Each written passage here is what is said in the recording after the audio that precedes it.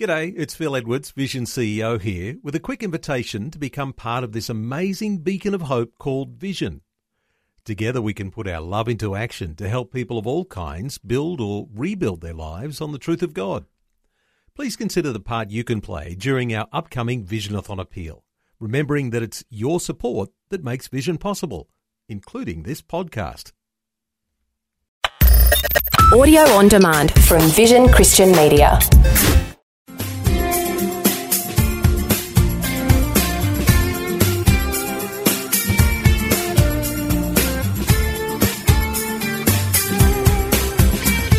We are visiting the Gospel of John at the very end of chapter 1. And not only are we visiting it, but we're going to actually see a visitation in return. Being divine, Jesus has all the prerogatives of the Godhead. And, of course, that means a very strong element of the supernatural. And yet Jesus also is, in this instance, he is every bit human. He put on flesh, he dwelt among us, he had a divine conception, but a normal birth, and he lived life like any other human would do. Faced the same challenges, the same blessings. Basically, as it says, he breathed the same air and was under the same sun as all of us. But of course, he is special, he's singular, he's unique, he is Son of David, talking about not only his humanity, but also his royal highness, but he's also the Son of God. So we learn these things and have them affirmed repeatedly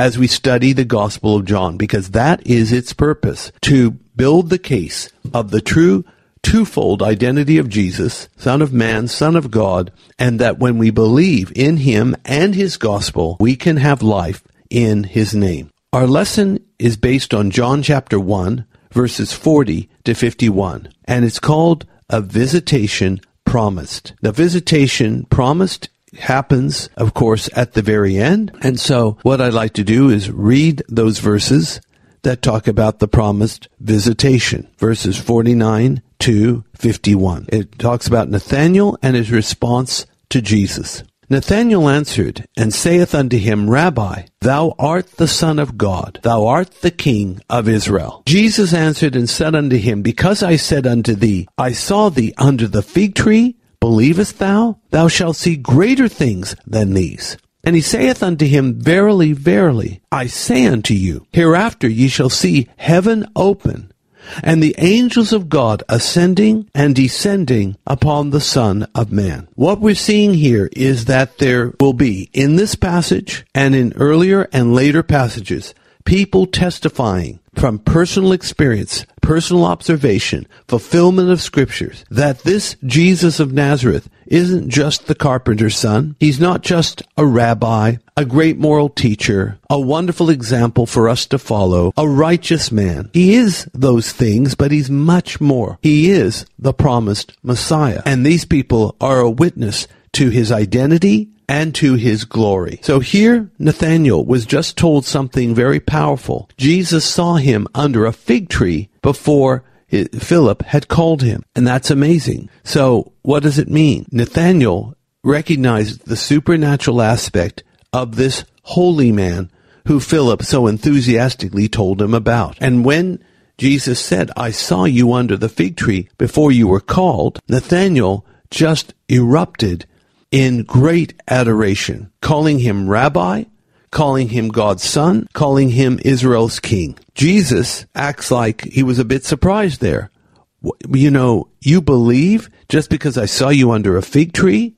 This is nothing. Wait until you see some greater things than these. And then, what does Jesus promise? He says, hereafter, you're going to see heaven open and the angels of God ascending and descending on the Son of Man. Well, first of all, anytime you come close to Jesus or walk with Jesus or belong to Jesus, you are a recipient of an open heaven. Angels are ministers to the heirs of salvation. They're servants to God, they're servants to us. And just as they went up and down Jacob's ladder in Genesis 28, Jesus proves to be the ladder of heaven and earth in John chapter 1.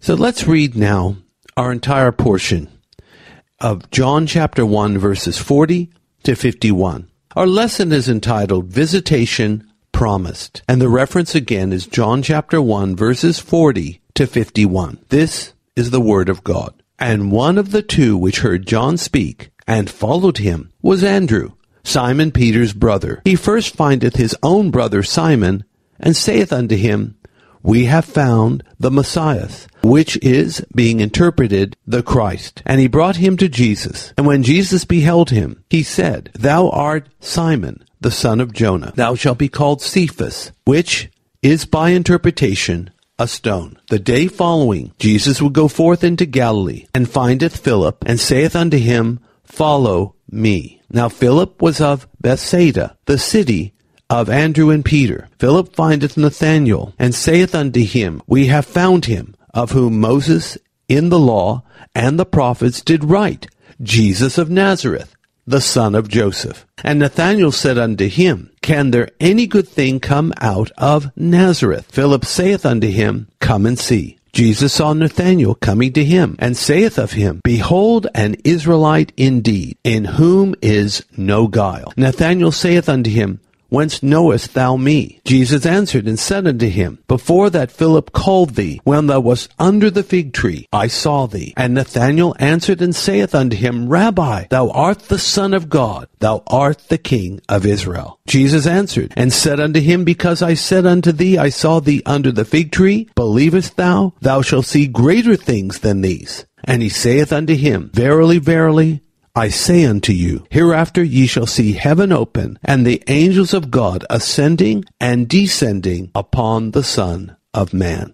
Our reading is from John chapter 1, verses 40 to 51, and the lesson is called Visitation Promised. Welcome to John chapter 1. First of all, we want to introduce Andrew, because one of the two men who stopped following John the Baptist and started following Jesus was named Andrew. He is the brother of Simon Peter. Peter came to Jesus by the testimony of his brother. The other man of the two was probably John himself. The fact that he knew the exact time of the meeting, the 10th hour, which was mentioned in the last lesson, makes it like a personal testimony. Oftentimes, these New Testament, and indeed all biblical writers, can have a strong note of humility, which is exemplified by their anonymity. So then he says in verse 41, We found him. Andrew is so excited that he races off to find his brother Simon. We found the Messiah, which being interpreted into the Greek means the Christ. Simon is then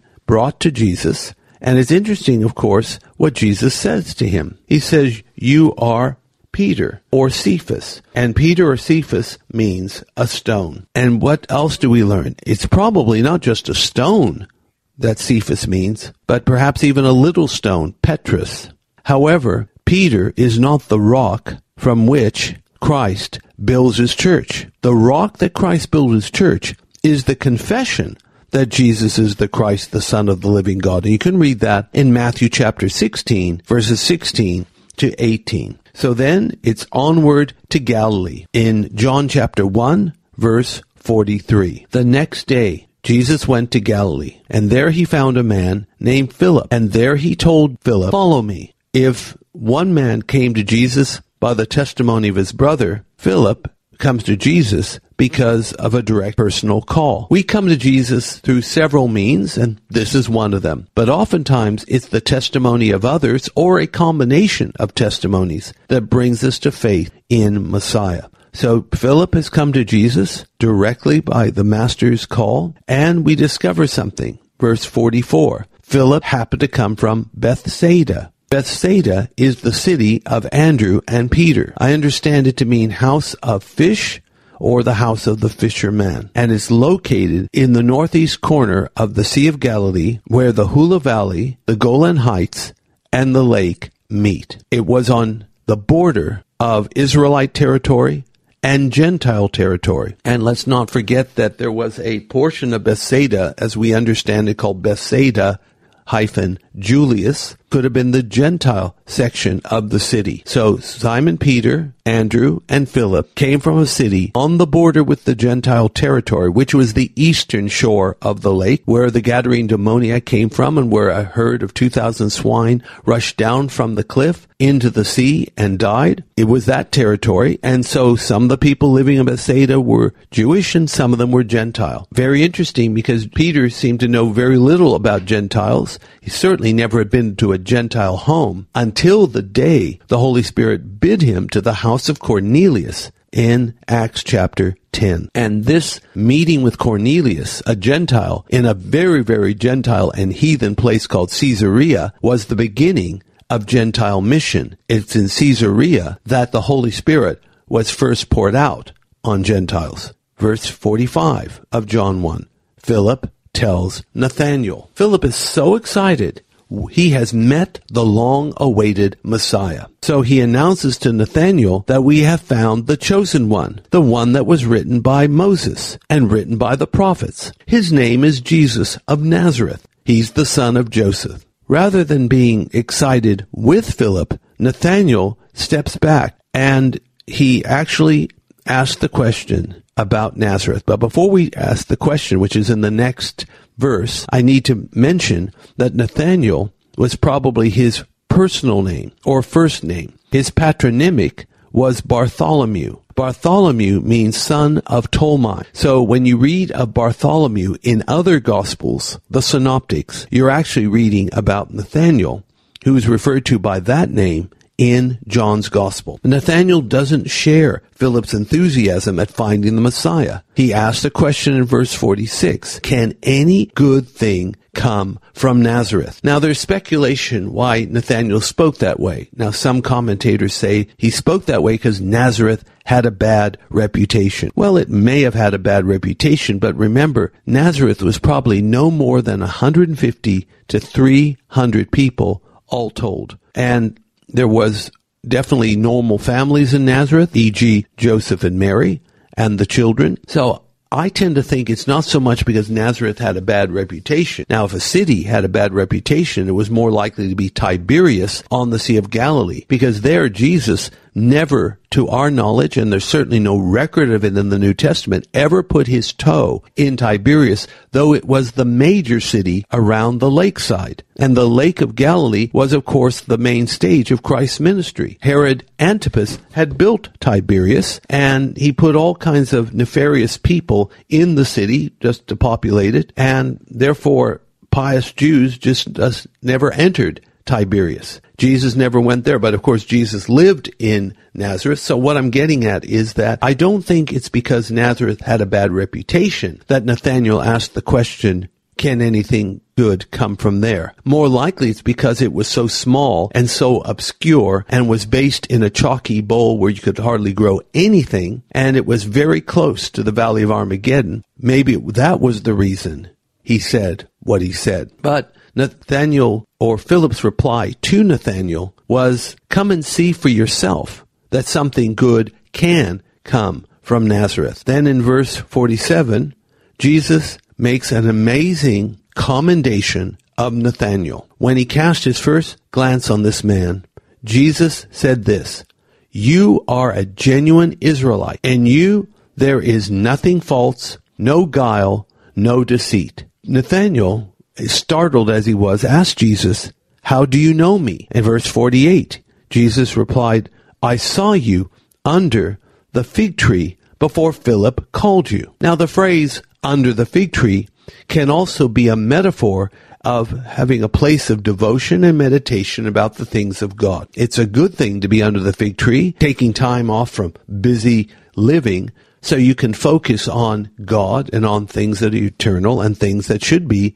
of the highest priority. Verse 49 of John 1. Nathanael, when he heard that Jesus saw him under the fig tree, was, well, they call it gobsmacked. He was startled, stunned, incredulous, and he makes this declaration, Rabbi, you are the Son of God. You are the King of Israel. This confession neatly encapsulates the twofold identity of Messiah, Son of David, Son of God. So in this respect, Nathanael got it. The penny dropped. chapter 1, verse 50, more to come. Jesus asks, almost with a hint of puzzlement, that why was Nathanael so excited? Merely because Christ supernaturally saw him under a fig tree. He continues and says, you will see greater things than these things that have just transpired. From there is an open heaven. John 1:51. Jesus then declares to Nathanael, from now on you will see the heaven open and the angels of God ascending and descending on the Son of Man. This is reminiscent of Jacob's ladder in Genesis 28, verse 12. Here, the angels ascended and descended on the ladder between heaven and earth. Now Jesus becomes the ladder to heaven, and this is validated by God's angels. A heavenly spiritual life will replace a routine, rote, and ultimately fruitless religious life. So up to now we have seen how key people testified about Jesus. John the Baptist testified or witnessed that Jesus is the Lamb of God, Son of God, anointed by the Spirit, and baptizer in the Spirit. Andrew declared Jesus is the Messiah. Philip said Jesus is the fulfillment of the Old Testament prophecies. Nathanael, Jesus is the Son of God and King of Israel. All these witnesses and more will help build the case that John 20, verse 31 outlines, that Jesus is the Christ, the Son of God. So our lesson is entitled, Visitation Promised. Our lesson for life is those who follow Jesus will be blessed and privileged to have an open heaven above their lives.